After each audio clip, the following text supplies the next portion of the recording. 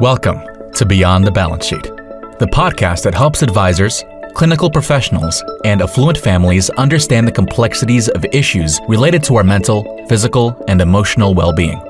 Our co-hosts, Arden O'Connor and Diana Clark, will interview a series of guests on a range of topics, providing informative content and practical tools for professionals and families to consider. Here are your hosts, Arden and Diana.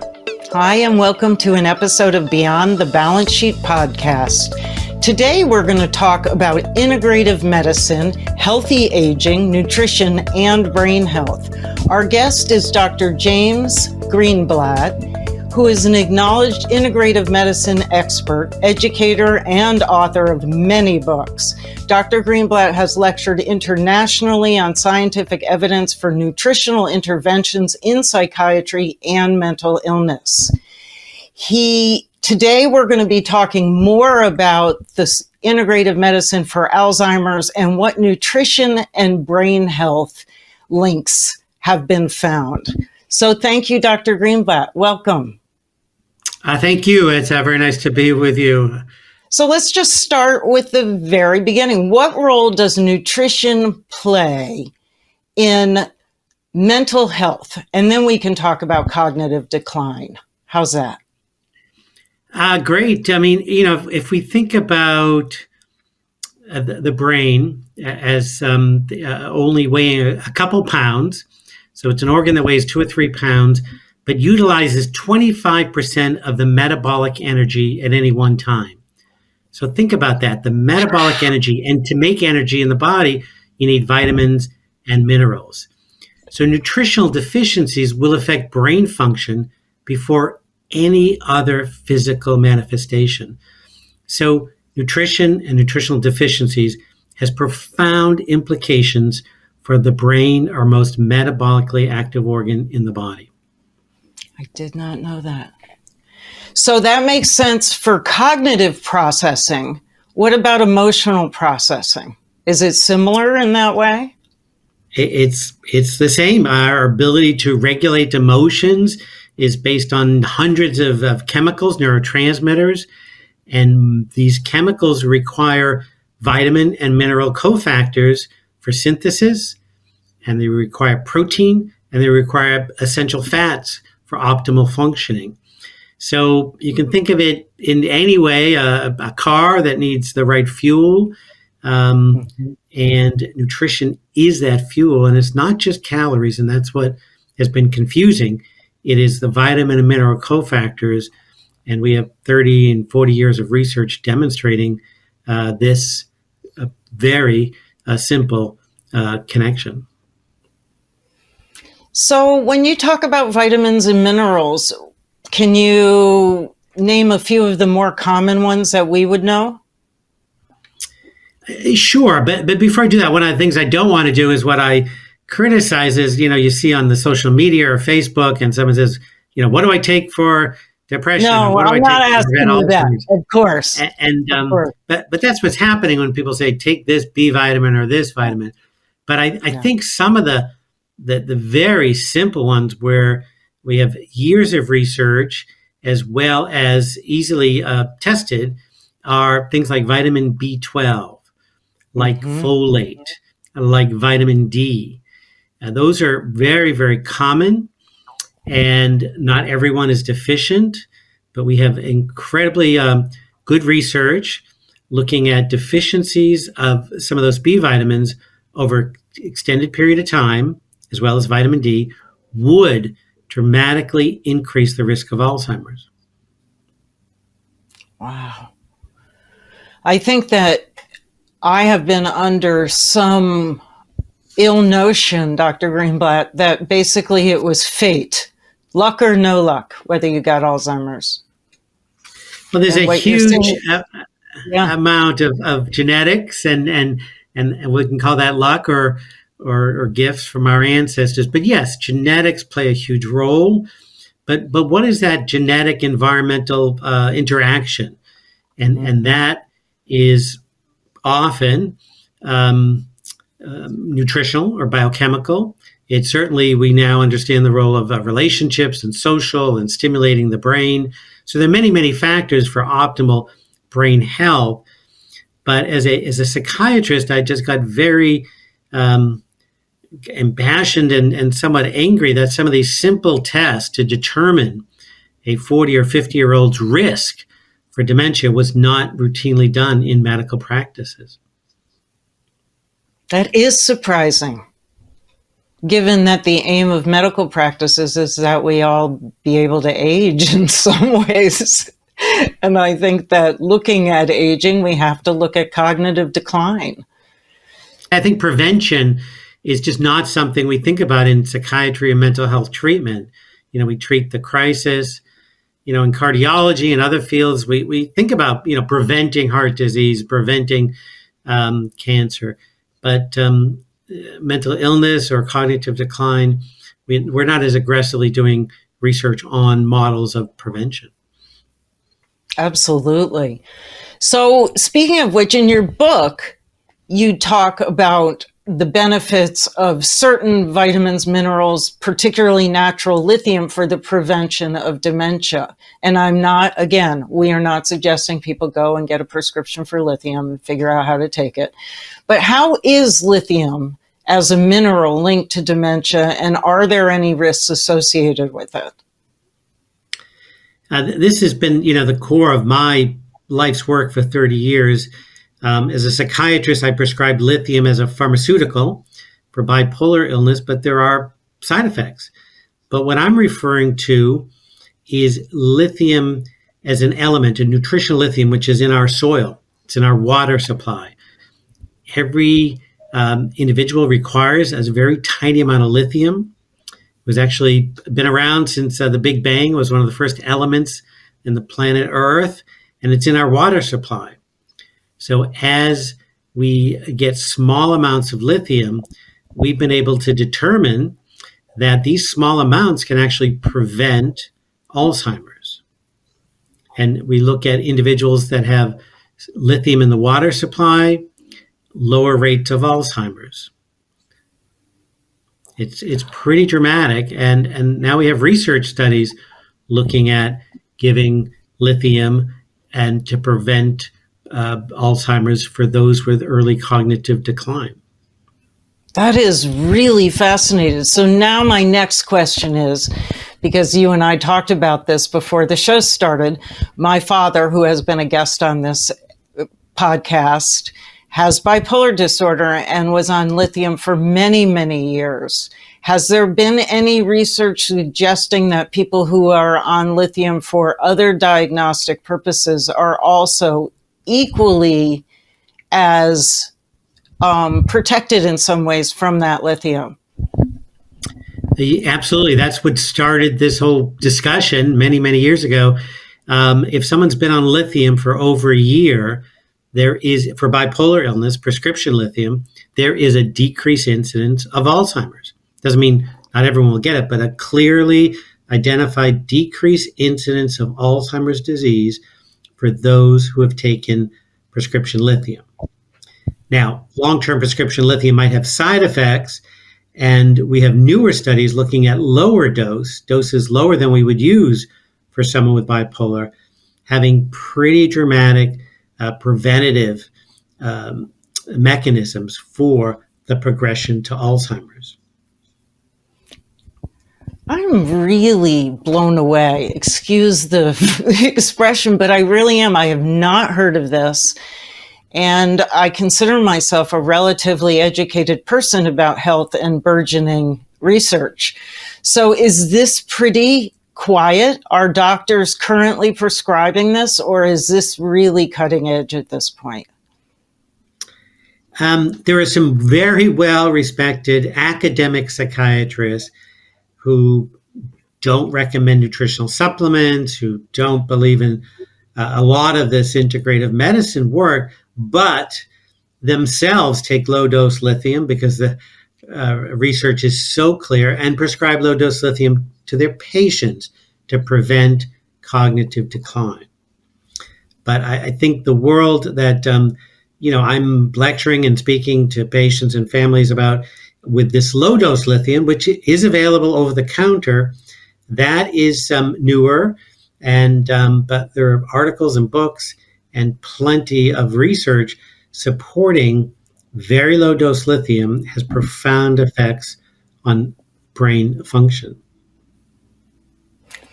So switching topics, or same topic, but a little different thread, what are some of the most commonly missed diagnoses in older adults that you see? Well, I think it's at least the three things we just mentioned is not checking or adequately optimizing someone's vitamin D level. Vitamin D is not just for absorption of calcium in bones. Vitamin D affects brain function. It helps make serotonin, a chemical in the brain. And low vitamin D has been associated with depression and Alzheimer's. Simple test, should be done on everyone and should be optimized as we age.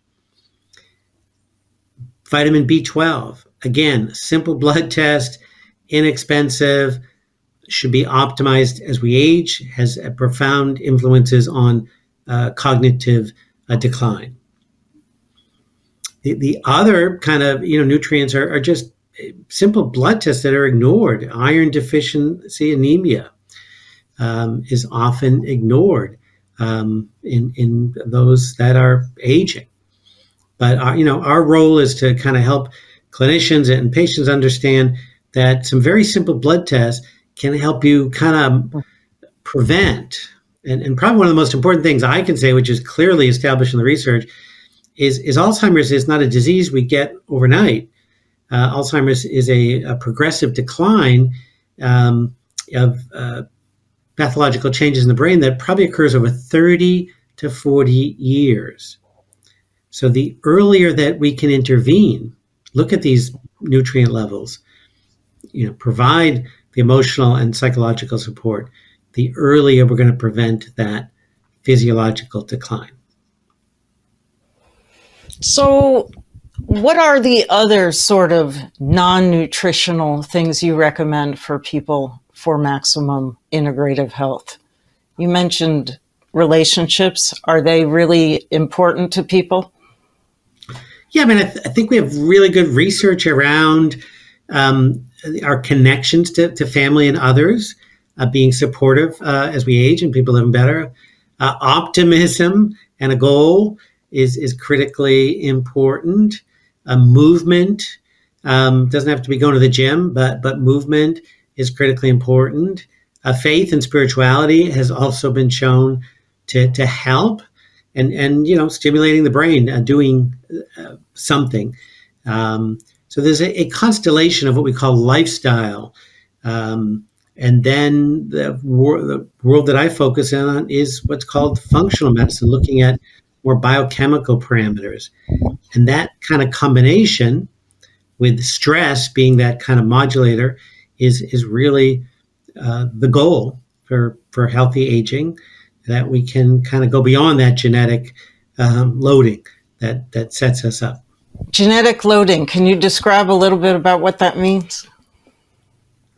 Sure. I mean, we have families where people are typically living to longer life, and there's a genetic component to that. And there are also individuals with risk factors for Alzheimer's and other genetic vulnerabilities. And so there is a genetic vulnerability that plays a role in our health, but it's kind of not destiny. It's not genetic destiny. These are genes that can be changed or supported by healthy lifestyle and certainly nutrient-dense food, and that individual testing that I described so we can optimize brain function. So if I were a 63-year-old woman, which I am, walking into your office and I was struggling with a depressive disorder of some kind, and I'm reporting symptoms of depression, the first thing you would do would be what? First thing I would do is what every other medical specialty does. I would look for the reason why. And that would include a history. Was there a sudden loss, a grief, divorce, stress? But I'd also look at biochemistry. I would do blood tests, thyroid. As you age, your thyroid function might change, and that's a risk factor for depression. Now, we learned that in medical school 40 years ago, but a study just came out 2 weeks ago, like it was brand new information saying the same thing. Guess what? Low thyroid affects depression. So particularly an aging woman, common hypothyroidism, and common complaint might be fatigue, but for someone else, it might just be sadness. And we would draw blood tests, B12, vitamin D, iron, thyroid, and we would want to have some objective measures to see what might be contributing to the depression. It doesn't mean there's not a role for the symptomatic-based treatment, which could be the antidepressant, but without looking at an underlying cause, these medicines are only partially helpful.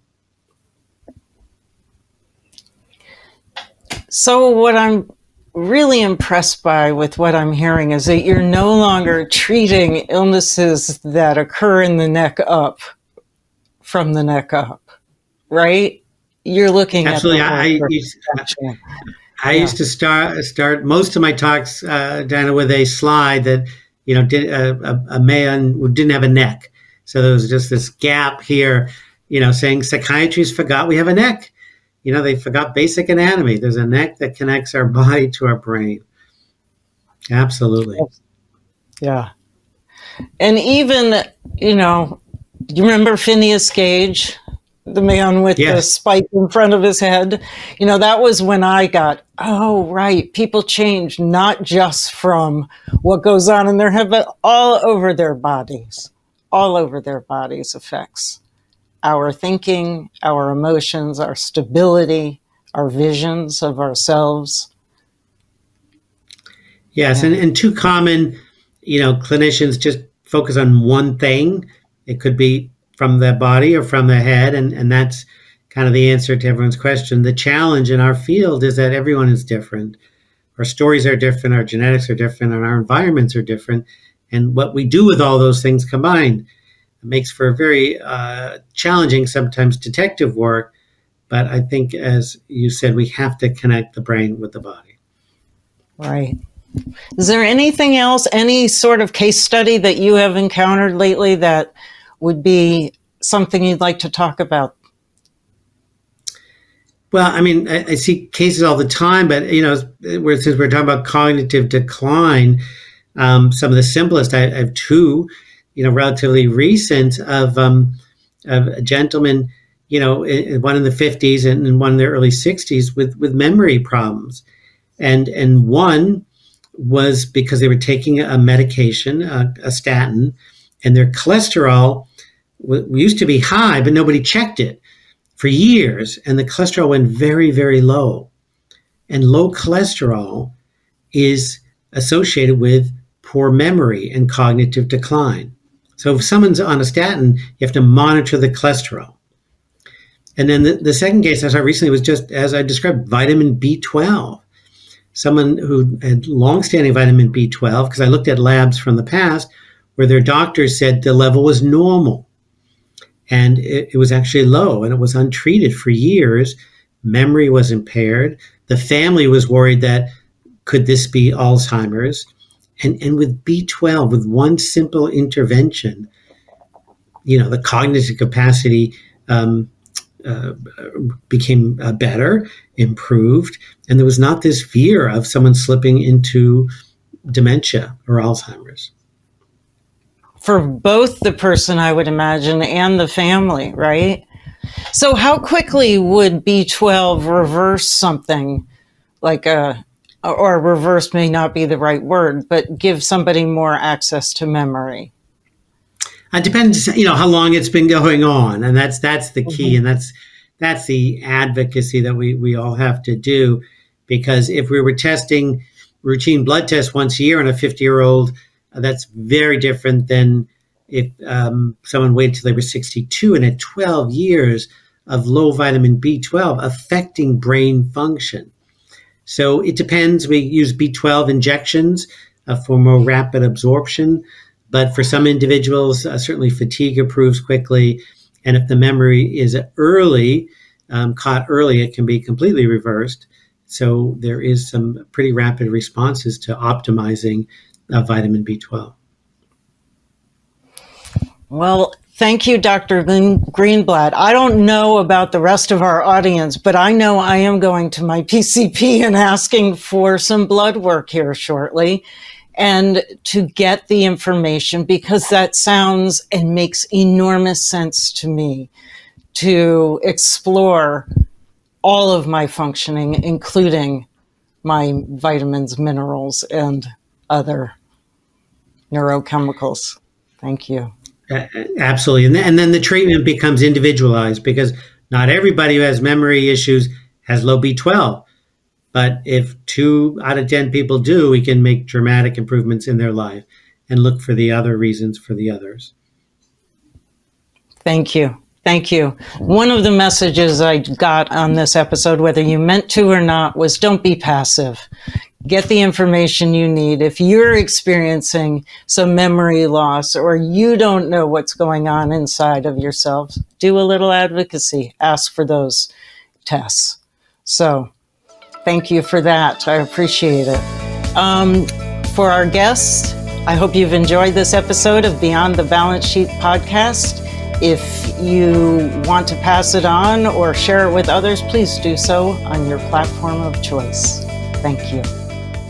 Thank you for listening to Beyond the Balance Sheet, a podcast designed to help advisors, clinical professionals, and affluent families solve some of their biggest medical, psychiatric, and emotional challenges. Visit beyondthebalancesheet.com to read more about our guests and resources, and sign up for our newsletter.